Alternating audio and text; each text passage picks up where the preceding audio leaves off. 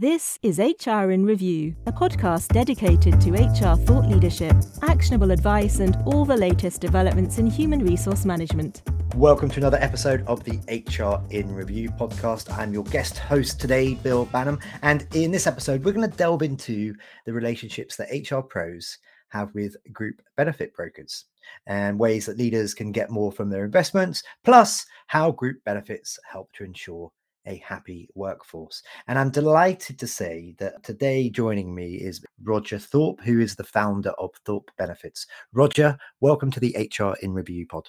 Hey, thanks, Bill. Thanks for having me. I'm looking forward to having this fresh conversation from a UK perspective. This is going to be very interesting for, I think, your audience to hear. Absolutely. So we're going to give you a bit of a Canadian perspective, listeners, today on group benefits.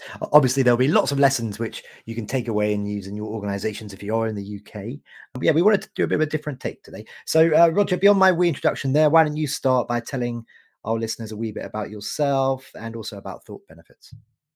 Sure. Well, I've been in this industry for over 25 years, started very early out of university, focused on the employee benefit space.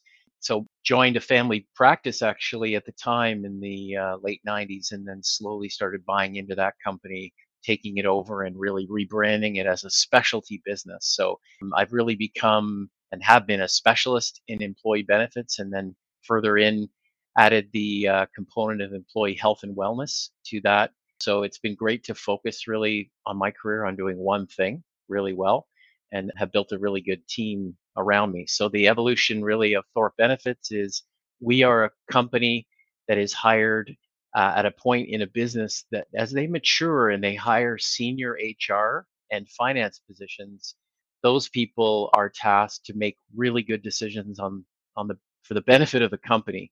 So if you can imagine health insurance as a product with smaller companies is often just a rate and a renewal exercise. Maybe it's a friend of the owner that puts it in. But at some point, you have to really look at what you're getting from that investment, measure it very deeply, and see what kind of impact you can make. So we are, for a lot of businesses, an upgrade. Just as you would upgrade your IT people, your accounting firm, any advisor to get bigger value, that's why people bring us to the table. So I'm pretty proud of being able to focus on one thing and do that extremely well. This edition of HR in Review is a special guest episode brought to you in partnership with our friends at the North American-based HR Chat podcast, a podcast focused on interviews with HR, talent, and tech experts. Okay, thank you very much. So follow-up question, I guess, is why? Why the exclusive benefit focus on benefits and as part of that, of course, wellness initiatives? You know, why is that the case? Why not have a broader focus? Yeah, I guess there are other models out there for HR consulting companies in the world that offer the full suite of compensation, HR, benefits, retirement, total rewards. But we really have decided that really the client requires best in class in the category of healthcare. You can't afford as a business to hire a generalist, and just because they can be the agent of record on a product, that's really not in the best interest of the business. So we spend all our time and we have great team and resources to bring better value and better attention to that. So I come from a very service-based intuition. The more effort, the more support you give a client, the more you teach them, the better they are. And we can prove that with outcomes with our clients. The other disciplines like compensation and other things, we can bring those to the table and actually choose best in class for the client and help them without bias, also bring in other experts. So that's worked really well for our clients. We become kind of the voice of reason on who they should also partner with outside of Thorpe Benefits. So the wellness part really was a personal passion initially of looking at how health impacts performance. And then we looked at that from a corporate standpoint. How does a healthy workplace impact morale, productivity, ultimately business success and competitiveness?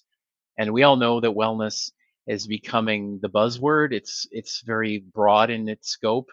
It can be very, weak, but it can also be very, very impactful for employees if it's really changing the way they behave. So we got right into the corporate wellness space to understand what actually works, what doesn't, how to, build a strategy around it, and take less of a product approach to more of an advice and guidance approach to it.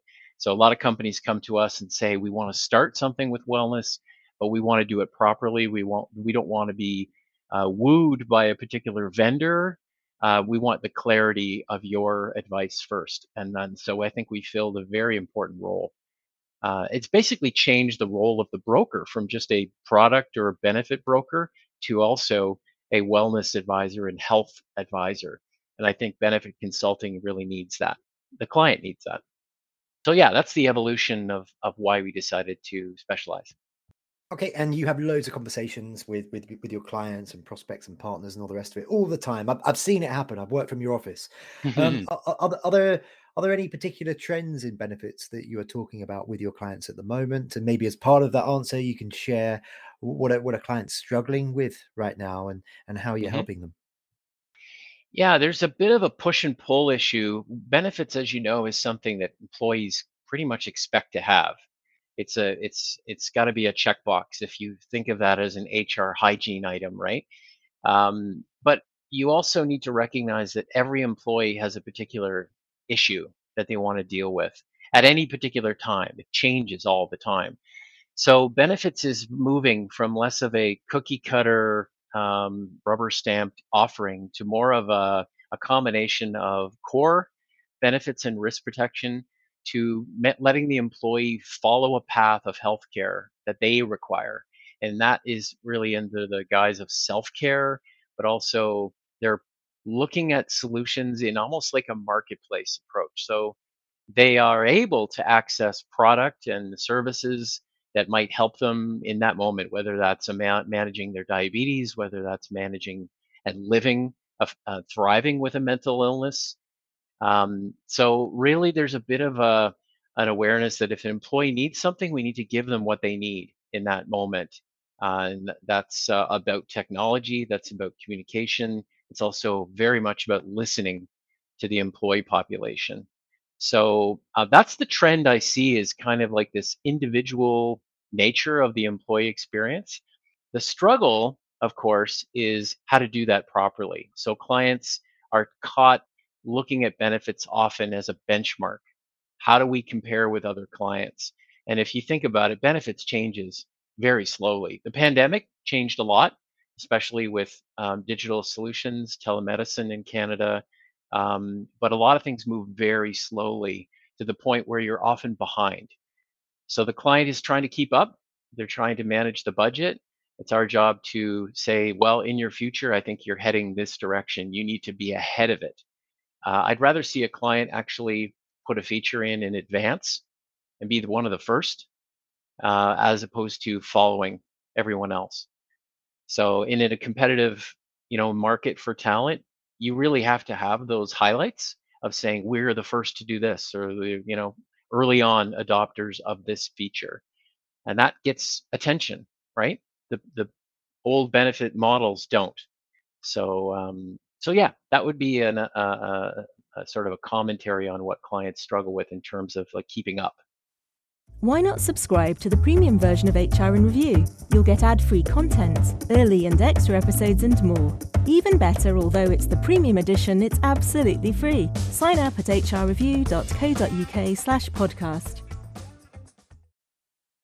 Kind of as a follow-up to that, I'd love to sort of explore a bit more about that relationship that your average group benefits broker has or consultant has with the HR department. So, from your experience, from your career, what kind of expectations do most HR folk have in dealing with a group benefits broker or consultant? And maybe as part of that answer, you could also suggest what services and products they expect to get.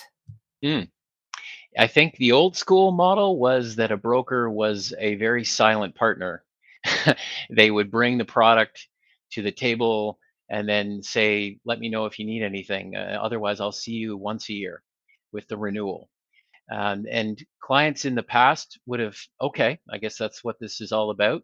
There was a commission being paid somewhere behind the scenes, but nobody knew what it was. Now, I think the expectations are higher in that They want more value and support around the plan. At least, again, I'm biased because I believe that that's what they need and they deserve. So I think expectations were traditionally very low. In fact, they never even measured their broker for what they're getting in terms of business value. Now, in terms of services and things that they should get, they really need to get a lot of learning. I believe that it's not as much about product. There's tons of product that, yes, has to be investigated. Where does it fit? How do you compare the products and vendors? But the service is in the advice and the counsel and the education. And that has to be all the time, not just when the client puts up their hand and says, "Have you heard of this?" No, we have to be actually teaching them all the way along. And that could be design, that could be new ideas around administration of the plan, financial forecasting and risk around cost. Um, we spend a ton of time on communication, so it's different tools the employees should be, using, how to raise the bar on employee understanding of the plan, appreciation of the plan. So at the end of the day, it's hands-on. Like, it really, they should be getting attention. They should be getting time with their broker. And to me, if they're not, then it's really a reason to rethink whether they're with the right broker or not. Okay, thank you. And how often do HR directors evaluate their benefits programs then? And if they wanted to, how might they do that to determine if it is as effective as it can be? And do you often agree with their approaches to that evaluation? Well, I guess the old school cadence was once a year visits, and now it's about monitoring and forecasting. We literally talk to our clients on a quarterly basis. We have a mid-year review meeting and an annual review meeting, and then we have sessions with employees throughout the year to educate them on the grand offering of the plan or particular specific areas, if it's, say, mental health related. Um, so I would say that it has to be a lot more than it is traditionally. And HR people probably, if they haven't experienced a really proactive, ongoing relationship with their broker, they should look at models that are more active as an automatic service model, not as a at request. So you shouldn't be calling your broker asking them things. They should be coming to you directly with, here are the latest ideas, trends, forecasts, benchmarking things. You should get that automatically. So that would be what I would say to that question. Did I answer that for you? Yeah, I think I, Yeah. I think you did. I think you did. Thank you. Okay. Let's talk a little bit about ROI, return on investment. It's a term that's used in lots of ways to evaluate the benefits of a company's group benefits plans. Mhm. In the context of benefits, then how is ROI defined? Is Mhm. it defined differently to other HR metrics, for example? Yeah, it's a little harder sometimes to look at a benefit plan and know how that benefit plan is impacting, say, attraction or retention, right? We certainly want to be asking our employees about how important the plan is. Do they understand it? Do they appreciate it? Um, so surveys are key in terms of measuring employee experience, right? The key question is sort of like, would you leave this benefit plan for a better one at another company? Or often people actually say that wellness needs to be a part, and they would leave your company if they could find a similar job but with a wellness offering. And we can talk about what real wellness offerings should be. But so ROI to us is measuring the employee experience, and that again can be survey data, response. It could be a vibe of, my employees actually come to me and tell me that they actually really like the plan. Um, that doesn't happen a lot. And then finally, I guess there's a feeling from the leadership team, whether it's HR and finance people, that say, I'm getting a lot of value out of this as a terms of support around it. Because if the HR professional feels supported in how they manage benefits, they feel a lot more confident that they're delivering to the employee the best they can offer, and they become the hero. And we use that analogy a lot. is we want the HR pro to look like a hero in the eyes of the employee and the rest of the leadership team, right? Um, and we directly speak to HR people all the time about how we can help them feel better, look better. And early on in a lot of their mandates, in this first 6 months or a year of their position, they're looking for wins, right? They're looking for a way to make an impression. And frankly, benefits is sometimes the low hanging fruit that can be improved so drastically that it's like, look what I was able to do, right? So that's appealing. I'm sure to your listeners, like they're looking for ways to validate their existence. And as junior HR people, if they can learn how to contribute to the benefit outcome ROI, they're going to get noticed. Say if you're with an HR team of 5 or 6 people, then you certainly want to find a way to make an impact or demonstrate your ability. So again, ROI to me is measured on employee experience and then on the leadership team's feeling and confidence level. And just a point of definition there, low hanging fruit, listeners. I think that's a term that I first heard when I moved over to Canada. So low hanging fruit means easier wins. Yes. Maybe I'm wrong. Maybe it's in common usage in the UK as well. But I believe I came across that term first when I moved to Canada. There we go. Okay, we're coming towards the end of this interview. Just a few more questions for you. The next couple are standard questions that we ask of all of our guests. Okay. And the next one, I'm going to challenge you to answer in 1 minute or less. Oh no, Bill, don't do that to me. Okay, so if you could pass on one crucial lesson that you've learned in your career, what would be your top tip for HR professionals in 1 minute or less? Wow. I think the best investment that anyone can make with their team for performance reasons is spending quality time with people. The days of performance reviews being done once a year or twice a year. Now, I think if you are a leader, either you in HR or your managers that work with you, the more they can spend quality time one to one with their employees, mentoring, listening, supporting, I think that is absolutely the biggest thing we can do. Now, one person can't do hundreds of these on a quarterly basis, but you can train your managers to spend and asking the right questions in those meetings. So to me, that's the number one investment that they could make. Rock and roll. That was about 50 seconds, Roger. Good work. Okay. Okay, this next one, you can take a bit more time if you like. What is the single biggest change that you think will happen in human resources over the next 5 to 10 years? Yeah, to me, it's the change in how we measure employee labor, and that is going to move towards more output versus time. And you can read all you want about flex time and different models for how employees work, include like vacation, paid time off, all these things. But truly, I think the most satisfied, the most autonomous worker is the one that feels that they have control and opportunity to improve how they manage their output, not how long they work or what days they work. It's more about do they get that job done. Now, I'm speaking more about the knowledge worker. Obviously, in a manufacturing arrangement, you're dealing more with physical labor, time on. But I see really a movement towards output and doing that in a healthy manner. So no longer can we just you know, tell an employee to just work more and more and more, push, push, push. Everyone is now saying that they're not really happy to do that anymore. And they may do it, but eventually they're going to leave, whether it's burnout or whether they just say, that's not for me. Employees really value their lifestyle and their health.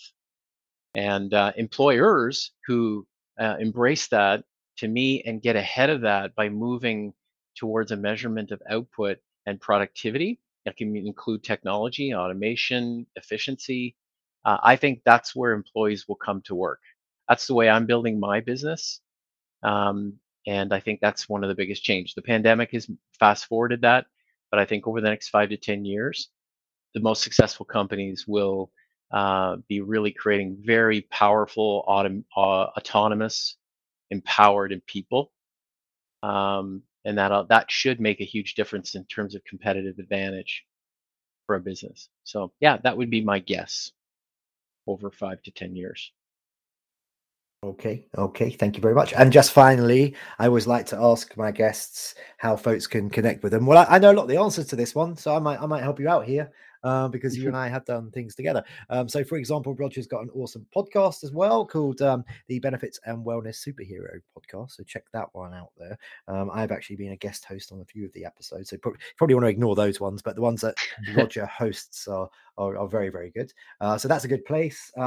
Roger, I guess people can also connect with you on LinkedIn and check out the Thorpe Benefits website as well. Is that right? Sure, lots of good stuff on our website. Um, LinkedIn is a good place to start a conversation. If you're going to reach out, please do with maybe a question or an area you want to learn more about or discuss. I typically engage and connect with people who want to learn and have a conversation to make that a valuable relationship. And we do have from time to time, we deploy any education that we provide to our clients, we often make available to the rest of the community. So just have to ask. So yeah, that's the best way to find us. Awesome. Yeah, lots of awesome content on the thoughtbenefits.com website. Roger and his team recently hosted an event called the Benefits and Wellness Superhero Symposium, for example, and lots of awesome sessions on the back of that. So do check that out, listeners. Hey, Roger, I always have fun when you and I get to do an interview like this. And this has been no different, sir. So thank you very much for joining me on this episode of the HR in Review podcast. You're welcome. Great to chat with you again. Thanks, Bill. The HR in Review podcast is brought to you by hrreview.co.uk. hrreview.co.uk is a website dedicated to human resources and related professionals. News items are posted daily together with analysis looking in depth at topical HR issues. You can sign up for our range of specialist newsletters at hrreview.co.uk/sign-up and follow us on Twitter at hrreview or join us on LinkedIn and Facebook. Thank you for listening.